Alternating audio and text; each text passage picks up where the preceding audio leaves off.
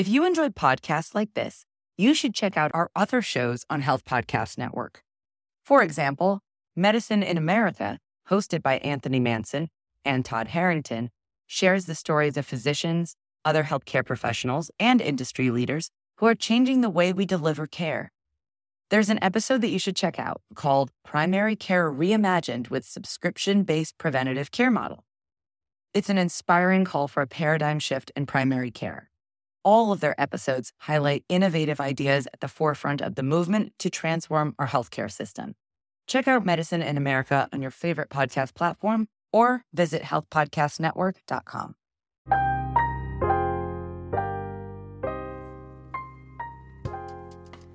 Welcome to the Nurse Wellness Podcast, empowering nurses to manage stressors so they can intentionally reconnect with their purpose, optimize their wellness, and ultimately show up in the world the way they want to be seen. I'm your host, nurse practitioner Wendy Garvin-Mayo, your stress solution strategist. In this podcast, you'll receive actionable stress management tips, insightful interviews, and strategies that focus on inspiring you to be your best, do your best, and give your best. With that, let's get started. Welcome to the Nurse Wellness Podcast. I'm your host, Wendy Garvin-Mayo, and I am so excited to be here with you today. In this episode, we are going to hear from Dr. Maria Krol, who was born in Peru, and she is currently an associate professor and BSN program director at Southern Connecticut State University Department of Nursing. In her 30-year career, she has had various roles in maternal newborn nursing and public health nursing. She is currently the president of Sigma Theta Tau International Honor Society of Nursing, Mu Beta chapter, and the founder and president of the National Association of Hispanic Nurses Connecticut chapter. She developed a service learning trip for nursing students to Peru in a student-led group at Southern to foster leadership and mentorship among diverse students. Dr. Krol's research interests include leadership, mentoring, and Hispanic health. Enjoy this amazing conversation with Dr. Krol, who provides so many nuggets that we can apply to our lives today. All right, welcome Dr. Maria Krol to the Nurse Wellness Podcast. I'm so happy that you are here with us today. Thank you for having me. I'm so excited to be able to be here and talk to you. Yes, can we start off by you telling us a little bit about yourself and your nursing journey? So, first of all, I want to say that I was born in South America. I came here as a teenager and finished my education. I joined the Army because, I come from a family of 6, so my parents couldn't pay for college. And so I decided that the way to go to college eventually would be to be in this service. Once I graduated, I had always wanted to be a nurse. If you go back to my yearbook, high school yearbook, you could see that my career choice was going to be a nurse. And I think about that, I had 2 choices. I think that I always say that if I was my mother, I would have been a lawyer or an FBI agent, but nursing was definitely a career choice. When I left the Army, I always tell people that I took probably the longest road. And that's one of the reasons why I think it's so important for everybody to have a mentor. But I think like for minorities is even more, especially because we don't really know and our parents don't know which way to go in terms of achieving an education the easiest way. So I first, I was already married. I got married very young and I, eventually went on to have kids. And I decided, my friend actually called me up and said, I'm taking the LPN test. Do you want to do it? And I thought like, oh, all right. So we took the test, we got in and we started the program. And in retrospect, I always feel like I wish somebody had said to me, do an RN program because this is 12 months, 5 days a week. And you could, and I had small kids at that time, you could really probably do better doing a 2-year program or a 3-year program for an RN. But I didn't know. So I did the 1 year, graduated, was in the workplace.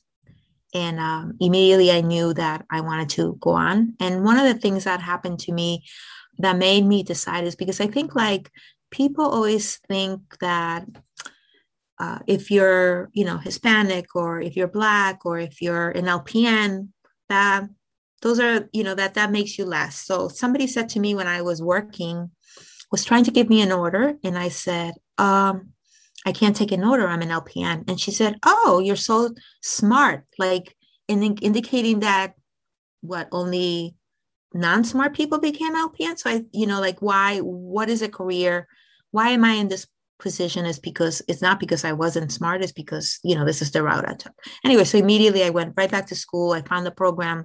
The University of Bridgeport was offering a 12-month accelerated program for LPN. So I went back to Hispanic, finished my prereqs, got into UB, and finished my RN. So literally I was in school from like I should date myself, but for 1986 to like the end of 1989, like finishing up what could have been like a 4-year track, but just like a 2-year track. So I always tell people, like, really evaluate. I know that going the 2-year track is easier, but at the end, you end up in school 4-6 years to achieve something that you could have done in 4 years if you really just had the right mentor and somebody telling you really how it can be done. Anyway, so I finished. I had already been working in the hospital. So when I graduated with my RN, I went into the NICU to work in the ICU. And this is like in the early 90s. I think that I saw very little, the Hispanic population was not growing. At that point, it was still a very small amount of people in this area that are of Hispanic descent back in the 90s. So I worked there.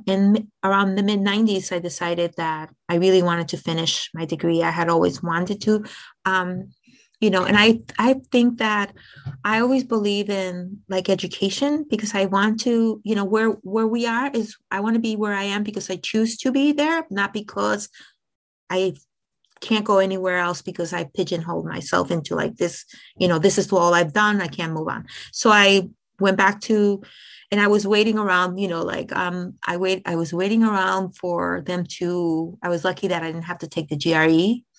I was waiting around for a program that didn't want me to take biochem because I didn't understand why I needed to take biochem. So the university, Sacred Heart University, began their program, and they did an RN to MSN. So I signed up, and so I completed my BSN and then my MSN, and I graduated like probably, I think I graduated in 2006 with all of it. And by then I had already left the NICU, because after like 10 years of working there, 10, 15 years, I began to feel restless, like I needed to do something different. I enjoy it, and I still work at it. I enjoyed it, but I still wanted something different. So I had gone into case management, and that wasn't for me. And then I had a friend who was teaching, and she said, oh, they're hiring. Do you want to apply? So I applied, and I got hired as a clinical instructor at first.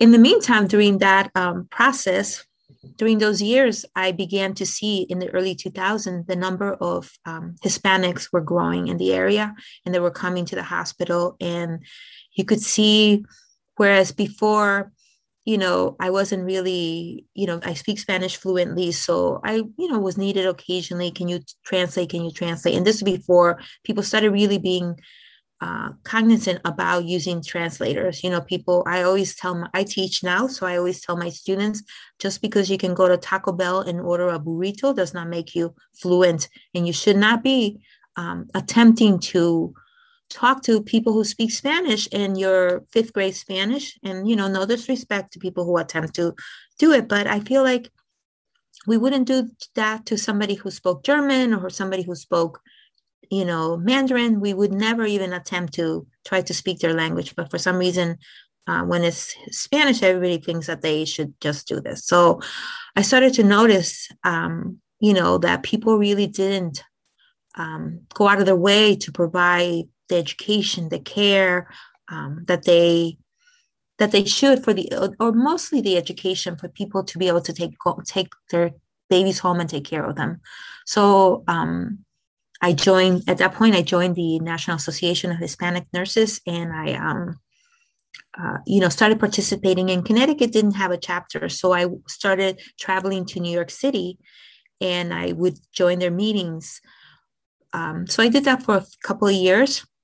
And then I started teaching, and it really brought, I started to understand more about the number of Hispanics, how we are not represented in education, how we're not represented in leadership, how minorities really, and, I've learned really very recently that, and I'm trying very hard not to use the minority term, because now it's become like, we're not less, and minority sometimes always implies that you're less. So, we are probably not the largest population, but anyway, so I started to realize how we didn't really have people of color joining nursing school, very, very few. And then they struggled with the program, and not because academically, I don't think that they're capable of doing it, is because, we have different responsibilities at home. We have our families are very important, and they sometimes need to come number one and come in the first place. So I started to notice that was happening a lot, and there wasn't really support, and students would drop out really quickly because they just couldn't handle their family responsibilities, school, all at once. And because I was the only Spanish people, the only Spanish speaking person, the only person of color, students of color would come to me, and they would use me as their mentor, their resource. If they had a problem, they would come to me and want me to speak on their behalf. So then I started to notice that we really needed to do something about, mentoring them. And that's when I decided to start the National Association of the Connecticut chapter. So because I was a clinical instructor, had worked at the hospital for so many years, I knew people. And so I started targeting all my, all my gentes, I call them, all the Spanish people that I knew that worked at the hospital, talking it up. I talked it up to students. So I finally gathered like 10 people that were willing to do it. And we then became a chapter in 2010. And it's been really a great ride. I think we are now in our 12th year, or beginning our 12th year. In March, we celebrated our anniversary. And in the meantime, I've had the pleasure of like meeting, people like you, Wendy, and people from other disciplines and and mostly students who have been able to be part of the association. And one of the things that our chapter did initially is recognize that we needed to provide support for students, not only in terms of mentorship, in terms of networking, but also in terms of scholarship. So we created this fundraiser that, due to COVID, we haven't been able to do it, and we won't do it this year again, but we call it the tequila tasting event. And we raise funds, and we've been able to give in the last 10 years, 15 scholarships to students, small amounts, but enough to help them with books or transportation or what have you. So aside from that, I feel like when it comes to students, we help them with mentoring, leadership, engaging in the community, recognizing, what we need to do. And, and I don't want to burden, I think that people of color already feel a burden to be responsible for all the health disparities that are going out there. But I feel that, we recognize them, and, it's our people that are experiencing them. So we need to do something about it. So we've done, we have a community engagement committee that works on educating the public, especially the Hispanic community. Our motto is, promoting nurses to improve the health of the Hispanic community. So we've been able to do that. This year, we had a grant from the National Library of Medicine, and we've been doing health literacy education for adolescents in the community, and also for adults, which has been really good. Another reason why too, I found important to start the chapter is because when I was working at the school had received a grant to do education, or the hospital had received a grant to do education in the community, helping people who had no, and this is before the Affordable Care Act became law. So people who had no insurance or minimal insurance, who didn't speak English, who had A1C levels greater than 8. So I was, they hired me to do this. And so I would go into the community. My job was to go to make appointments with people, go to their homes who had been identified by their physicians needing education. So I went into their homes and, we talked about how they were handling their diabetes, in their kitchen, looking at what they were using to cook, trying to help them to change. Because, as Hispanics, we love rice. We just don't go anywhere unless it's accompanied by rice. So trying to show them healthier, and that they could still eat it, but that we shouldn't be eating it in a quantity, and, changing their mindset about certain things, certain diets. So I did that for like a year and a half and had some really great results. I call it like, I think for some people, I was like their personal Weight Watcher person, because I would come to their house once a month with my scale and my looking at their books. Okay, let's look at your log. Let's look at see what you did. Get on the scale. Let's measure you. And for some people, it really was very helpful. They lost weight. They began to walk and exercise and felt really good about it. So I took that, and it became part of what our chapter does. We did a program a few years ago where we had so in our group, it's not just nurses, is social workers, anybody who, I always say, anybody who wants to improve the health of the Hispanic community. And so we had a social worker, we had a nurse navigator, and then we had us, and we made a program where we would, go to, there was some local churches in the city of Bridgeport, and we would ask for people who wanted to be part of it. So they would meet with us, and we would educate them on their diabetes, on their hypertension, on how to stay healthy. Then they would meet with a social worker who would then talk about, issues and things, and help them navigate some of the problems. Because, like if you say you have cancer, people immediately are, they can understand that. But if you say that I have diabetes, people say, oh, well, if you could just stop eating cake, you'll be fine. And because and even for the person themselves, it takes years for you to see the damage that the diabetes has done before. And so I think that trying to make them understand how important it is to begin making the changes now, so that we don't get to like the amputation and the kidney failure later on. So we, did that program for a few years. So we're always looking for programs that not only engage our members, but also, do something for the community. In 2012, I left Bridgeport Hospital School of Nursing, and I came to Southern Connecticut State University, where I, was teaching the nursing department. And I started a subgroup of our chapter with the students, because I wanted to engage them early on to become leaders, to be mentored by us, and also to start engaging in the community. And 2 years ago, we changed the name. We used to call it the Southern Connecticut non-chapter, but we now changed it to the Multicultural Healthcare Leaders, because we wanted to include everybody, because we did have members at the school who were Black, who were, Brazilian, who weren't necessarily just Spanish, and they joined, and we wanted them to feel that it wasn't, like the name sometimes just isolates, people think, oh, it's only for people who's Hispanic. So we changed it to Multicultural Healthcare Leaders, and it has grown, and students participate, and we invited public health to be part of it.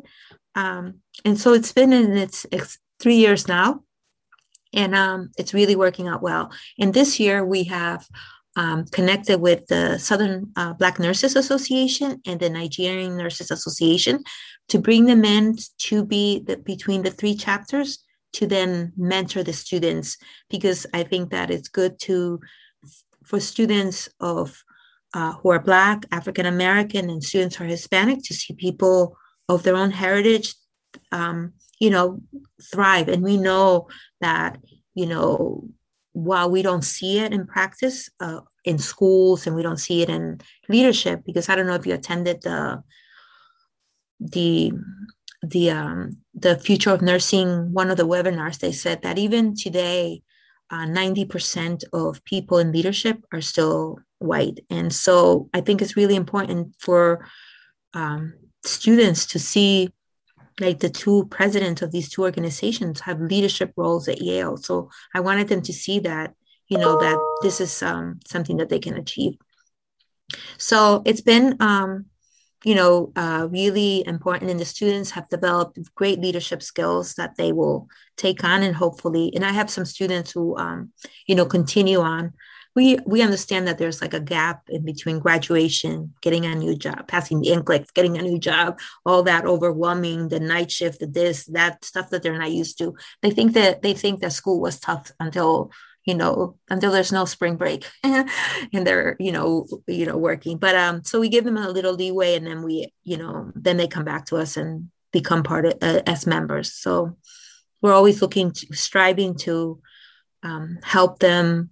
They're the future, and they need to know that they can make a change and a difference. No, that is awesome. And you're doing such great things for the community, for aspiring and future nurses. And I think it's very interesting that it all stemmed from that one conversation when you were an LPN. And, it just kind of really changed your life, and you've been kind of going ever since. And now you are a doctorate prepared nurse. Can you talk a little bit about what inspired you to go back to get your doctorate, and how has having a doctorate really impacted your practice or your ability to influence the community? So I want to say that when I graduated with my master's, I had said, if anybody hears me say I'm going back to school, they should immediately check me in check me in, because I must have lost my mind. But, I was working, and I have a DNP, so it's a doctorate of nursing practice. I'm as people know, a doctorate of nursing practice is people who take research and put it into action. And then people have PhDs who love to do research. And I'm like an action person. I want to talk about what people have researched and put it into action. So when I was working at the School of Nursing, Bridgeport Hospital School of Nursing, the DNP started becoming something. It was just in its infancy, and people started talking about it. And, I was like, oh, no, I'm not doing that. I'm not doing that. But then people that I work with started doing it. And I felt like, and my husband, and I want to say that my husband, we've grown up together. I mean, we got married when I was 19, he was 20. And I mean, he has supported me through school. And he's the first one to say, aren't you going back to school? Are you done? Are you going to do something else? So he was the one that said, you should do it. And so I was lucky that I had met somebody, I don't know if you know her, but Joyce Fitzgerald. She's a renowned author, and she is kind of like one of the few people. She's a Case Western, or was a Case Western. She started the DNP. And so she brought a cohort from the university, Oakland University, to Connecticut. And so I joined. And, was it difficult teaching full time and doing it? Yes. But, I feel like I'm so happy that I did it, because it has opened up so many doors. I wouldn't be here at Southern. I am now the undergraduate program director. I have, been able to, speak, on the topic. I teach maternity. So maternal newborn nursing is my specialty and my love. And so it has been, it has given me an opportunity to participate in, educational sessions with other colleagues. But it really has helped a lot. If I didn't have a doctorate, I wouldn't be here. And I feel like it did open up my eyes about, getting programs, doing stuff. And that's one of the things that I do here too as well. I'm always like, okay, like we've talked about it long enough, let's put it into action, because, we can't talk about it for 10 years. We need to move, things need to change, and we need to make them happen. So it has helped. It is really, I think that people know that I will always encourage education. Like, you should go back to school. You should do this. take one course at a time. Before you know it, you're done, and it's like it's over. And as I mentioned earlier on, it really, if you love what you're doing, then you stay. But you know what? It's a choice. It's, people in my generation graduated from nursing school, like a diploma, maybe they got a bachelor's, they stayed in the same place and they never left. And so they feel like, oh, they couldn't do it. And I have not been like that. I have, I left the NICU, I went on to case management, I went into teaching. And in the meantime, I did other things, community grant work through, the hospital, things like that, because I feel like there's so much to do and not enough time to do it all. Yeah, you truly, you exemplify the mission of the National Association of Hispanic Nurses, right? So really promoting furthering education and leadership opportunities. So you are really it. You are walking the walk and talking the talk, so to speak, which you don't see a lot. So as you know, we're currently in the middle of the COVID-19 pandemic. How has that impacted your position as a president of a minority nursing association? And what have you all done in terms of maybe addressing health disparities or educating the community in terms of, COVID-19 and vaccinations? Have you done anything in that realm? So we definitely have. Early on in the pandemic, it was like a hard to shift from like on ground to being virtual, and we needed to find our footing. But we're connected with the Connecticut Nurses Association, and one of the things that one of our members was doing early on is she's a public health nurse. She's a master's in public health as well as a PhD, and she is speaks Spanish fluently. So the the Connecticut Nurses Association was looking for us to help with, because at the beginning of the pandemic, they were providing daycare for frontline workers, and the people providing the daycare were people of Hispanic descent in their homes. And they had a lot of questions about, what was safe, what wasn't safe, how, and so Dr. Planas, Jessie, was able to provide I think she did 2 hours a week, 2 hours a day for a space of like 6 weeks with these families, teaching them, how to clean, how to do disinfect, what to do, answering them questions about COVID. And, back in June of last year, we still were going with, yes, this is it. No, this is not. Oh, let's change. And so that in itself was very hard for families. But I think like knowing that they were hearing from somebody that was like them kind of brought a little bit of trust, more trust in the message that we were trying to get across. So we did a lot of that. I started to bring in members, from the community into our chapter to talk about self-care and what they needed to do, and educating ourselves even more about COVID. And in the meantime, we had received our grant, which we were supposed to roll out in September, in person, going from to high schools, teaching adolescents about understanding how to obtain health information. So we had to pivot and immediately develop an online program and start targeting, which is what we ended up doing. And while it didn't start off, when we applied for the grant, it was just to do health literacy.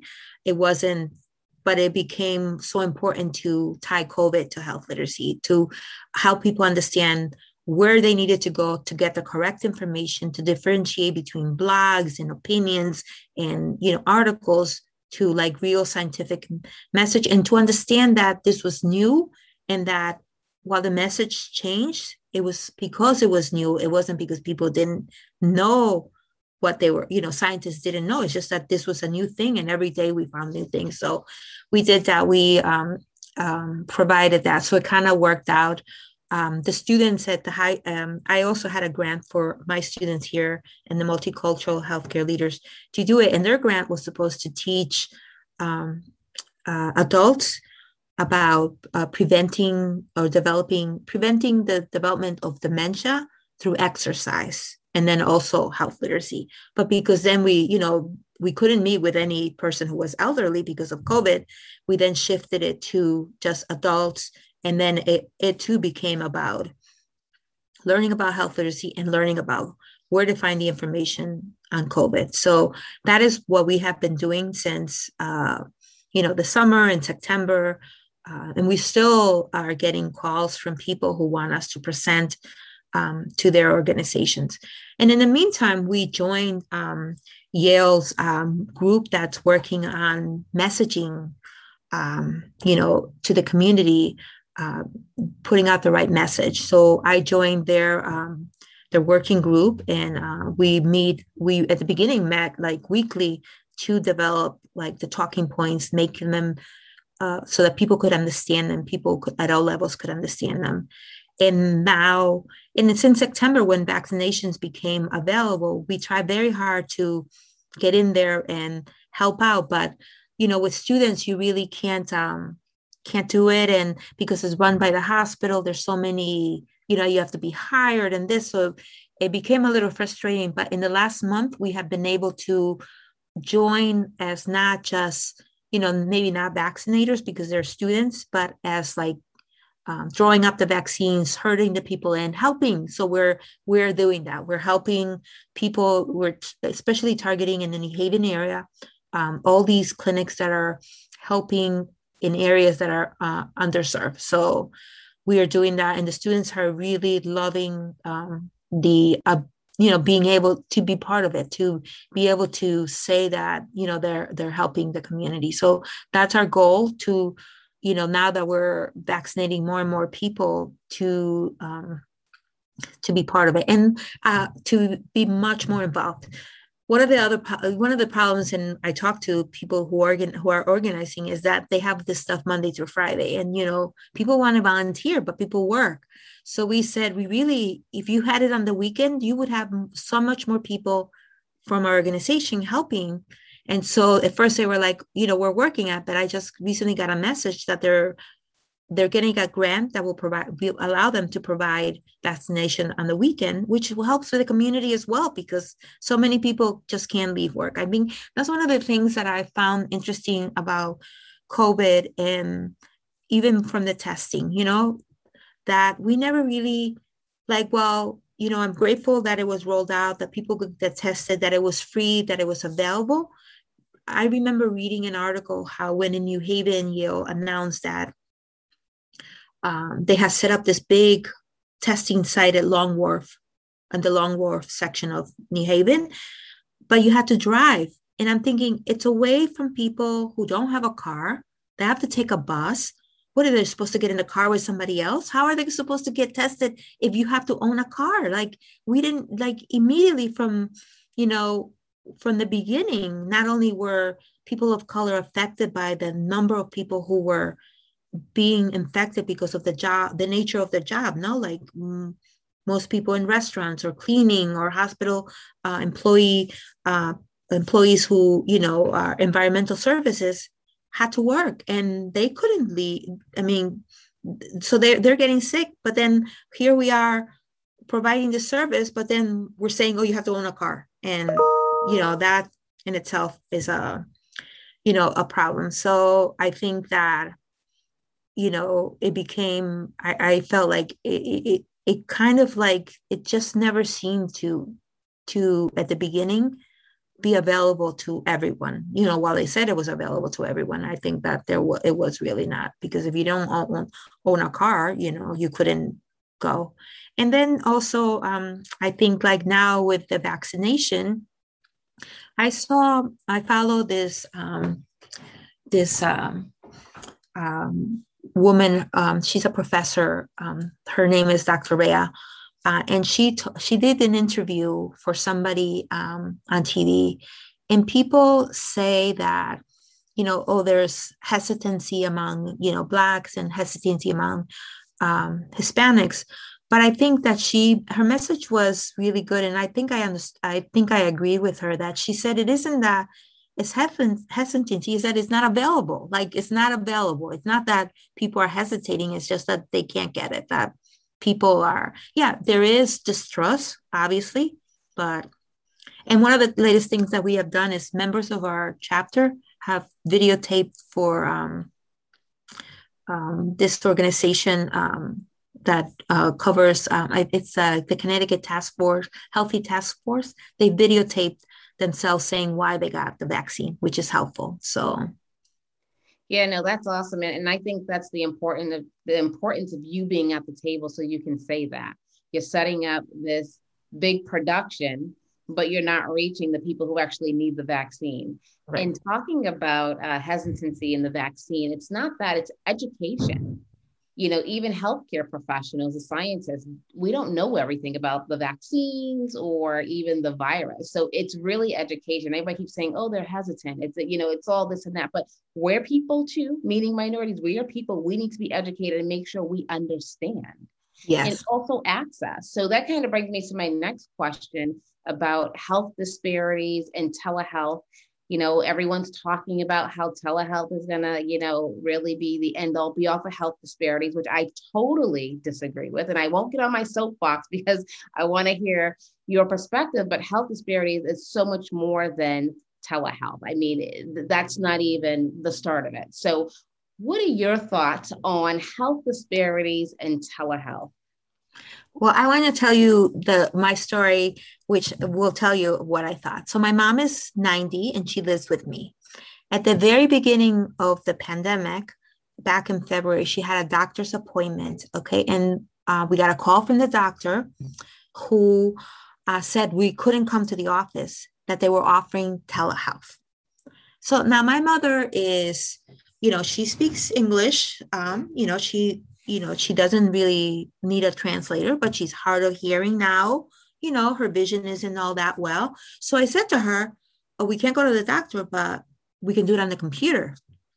And she was like, what? Like, what is he going to do? Like, she already, like, you know, we already, you know, I don't know if you probably know this, how Medicare changed a while ago, where if you come to the office for your wellness check, you can't complain about anything because then your appointment changes to an appointment and you have to pay. So my mother already is having a problem with that she can't tell the doctor, my back hurts, this hurts, because we're at the wellness check. So now she says, what are we going to do on the computer? So to her, she goes, I want to show him this. I want to show this. And she just didn't. She goes, you know, who's watching it? Like, what are they doing? And she already had a hard time in person, let alone now we're going to be doing this. And, you know, not being able to hear well made it hard. And so then what would it be? Me talking and me explaining? I think that, and, you know, my mom is lucky. No, she has me at home that I can, being a nurse, I can say the things, but too, at the same time too, I don't know if you get blamed for this, but, you know, sometimes people say that we're a nurse, because we're a nurse, we kind of poo-poo everything. So maybe I'm not the best judge of like who would be, but my mom, I don't think it would work. First of all, people who really, truly, experience health disparities probably wouldn't have access to a computer to do this. Students already having trouble getting on the internet. There's, 3 people at home going to school. They have limited Wi-Fi. Maybe they have one computer that they share. And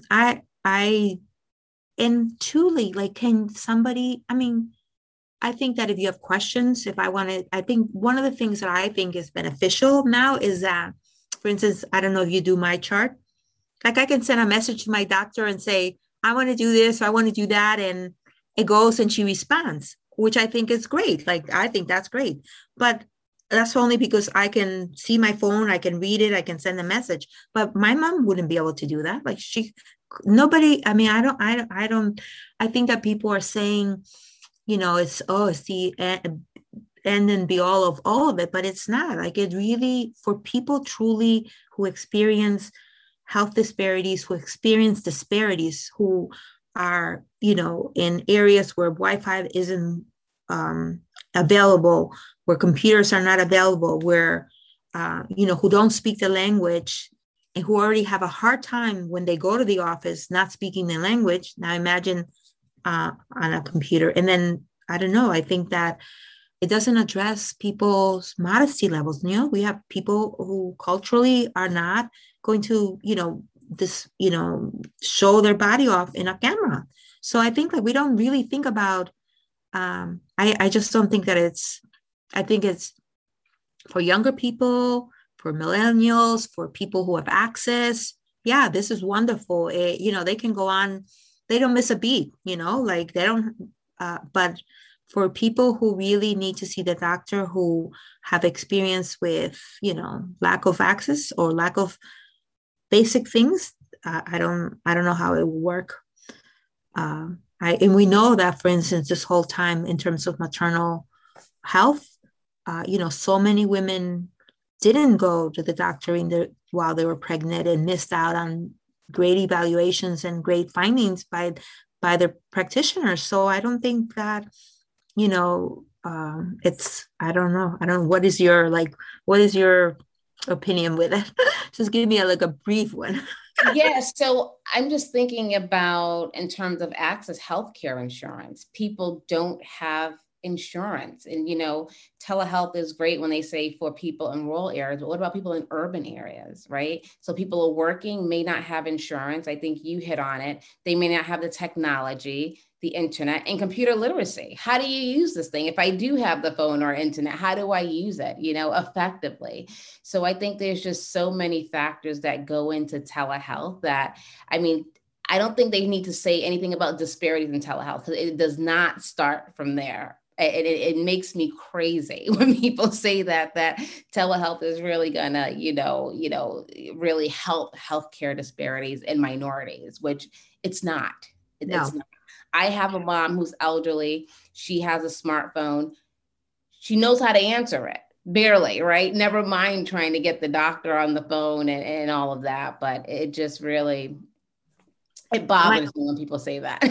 My mom has a flip phone, and while she has a Kindle, the moment the Kindle doesn't do like what she's used to doing, and it's because maybe the Wi-Fi got disconnected, she's like looking for me to fix it. So I can't even imagine somebody who doesn't have, somebody living with them that could navigate them. But yeah, I read an article, and I know I saw a grant. There was I think the NIH or one of those groups was offering a big grant to develop telehealth for rural areas in Connecticut in terms of mental health. And so, I think that I did read, like, for people who have mental health, my mental health friends who are nurse practitioners have said that they find that people are more willing to meet with them. But then these are people who are younger adults. They're not, elderly, who can't see, who may, maybe they don't have a tablet. Who has a tablet? Not everybody has a tablet. Not everybody has a computer. I think the assumption that every household has a computer and a tablet is really, another, disparity that we put on people. Like, we're already dealing with disparities in terms of access, insurance, getting the right provider to listen to you, to medicate you correctly, to, send you for the test when you should go for the test instead of making you wait.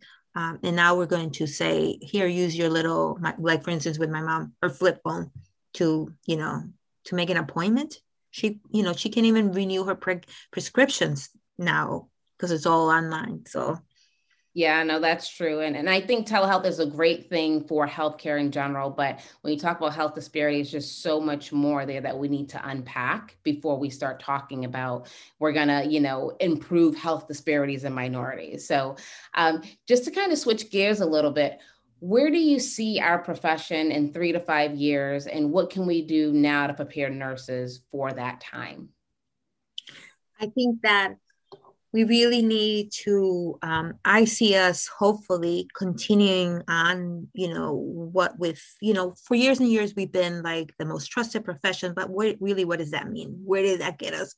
We were still like, I want to say like second-class citizens when it comes to anything. I read an article recently that only even today, only about 4 to 5% of nurses are quoted in newspapers or, interviewed to talk about issues affecting nurses and patients and yet we spend the most time with them. So I feel that in 3 to 5 years, hopefully we have continued on with us being at the forefront and demanding to be at the table, demanding to be, heard and make changes in terms of, delivering the care or having people having access.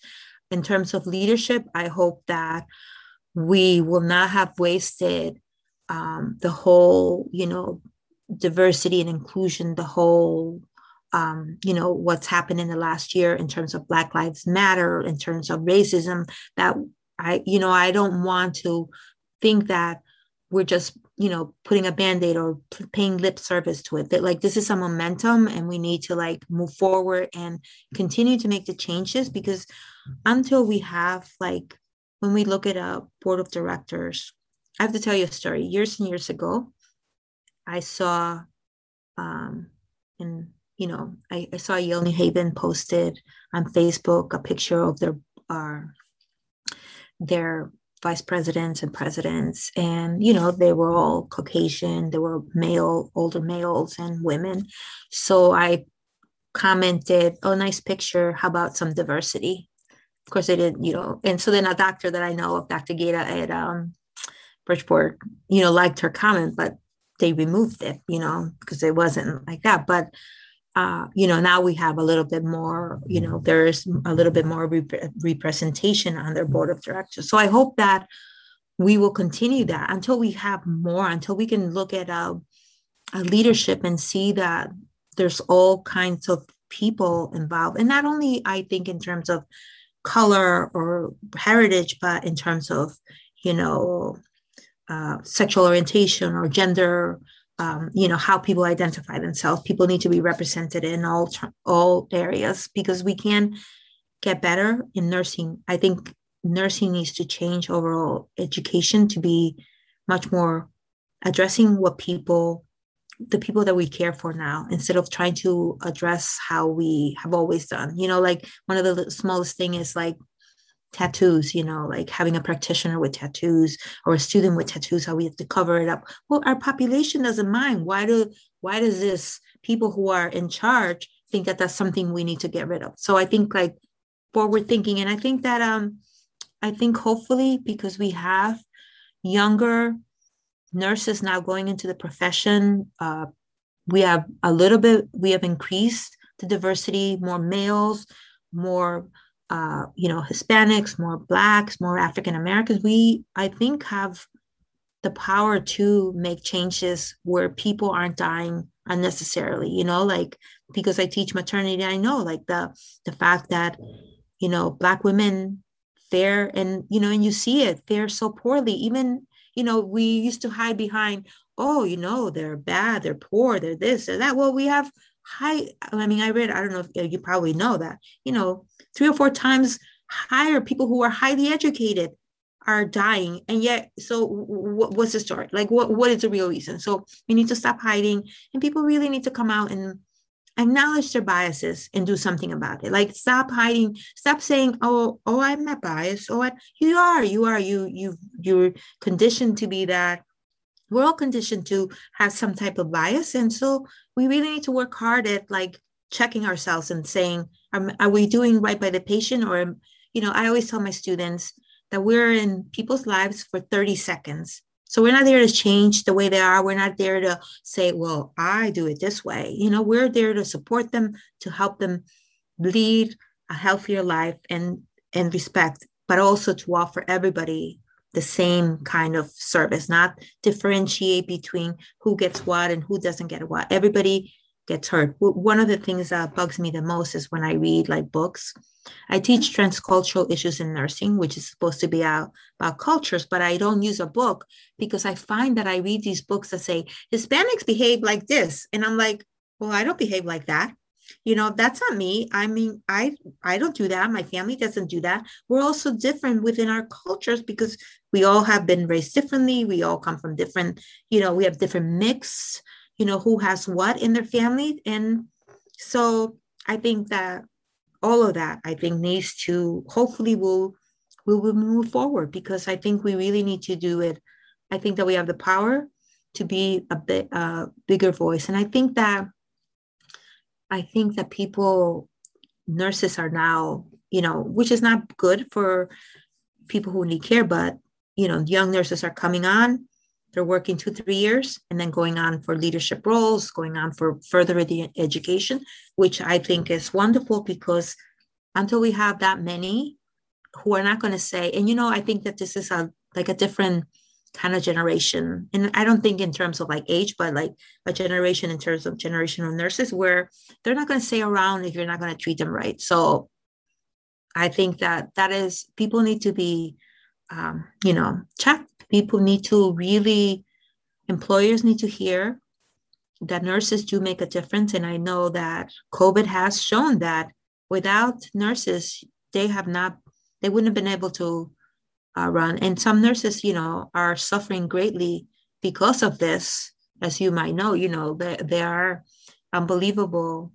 I recently, I work at a local hospital, and we had a nurse who was working in the city and delivered here in Connecticut, and she had taken a leave and was on Prozac, and because she was so devastated by what she experienced. So I think that we owe it to them to really change the way, because while we were there to help, and we, as always, when we're called, we come, nurses, I don't think that we get the respect and the recognition that we need more than just to show up to work. We need to have power.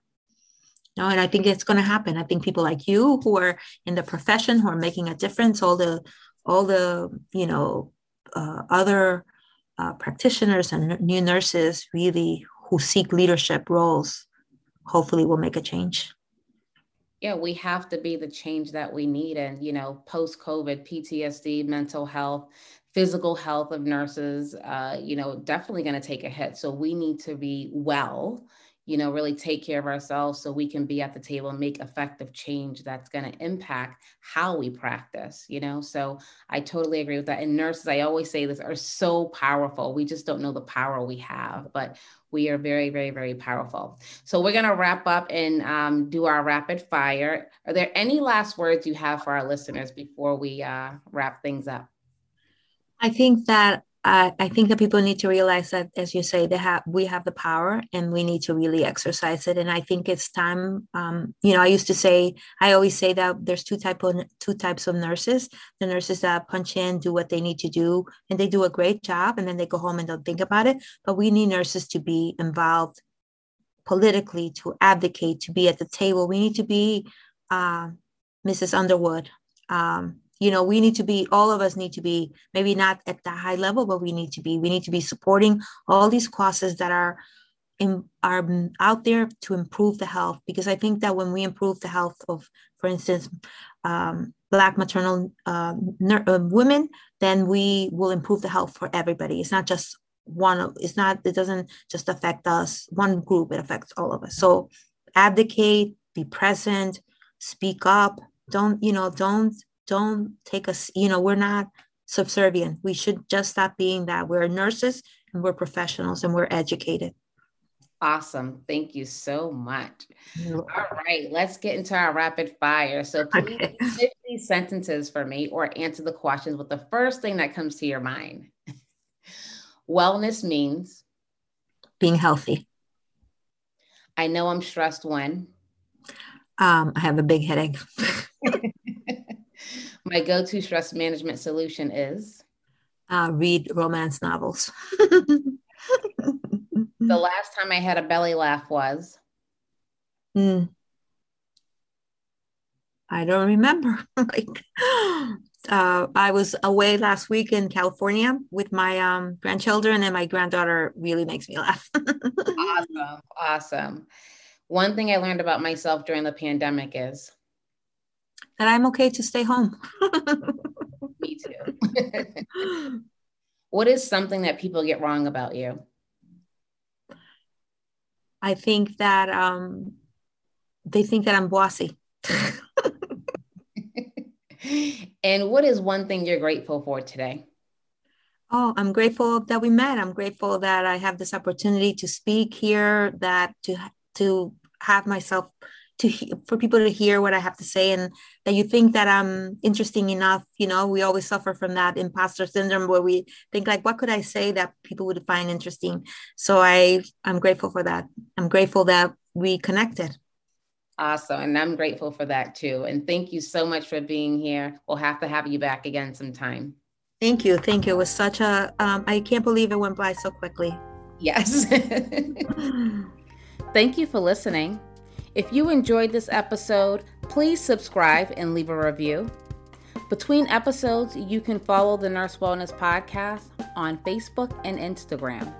Before you go, I would love to share a free mindfulness ebook with you.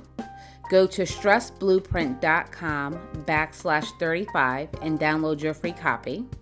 Until next time, go out and be your best, do your best, and give your best.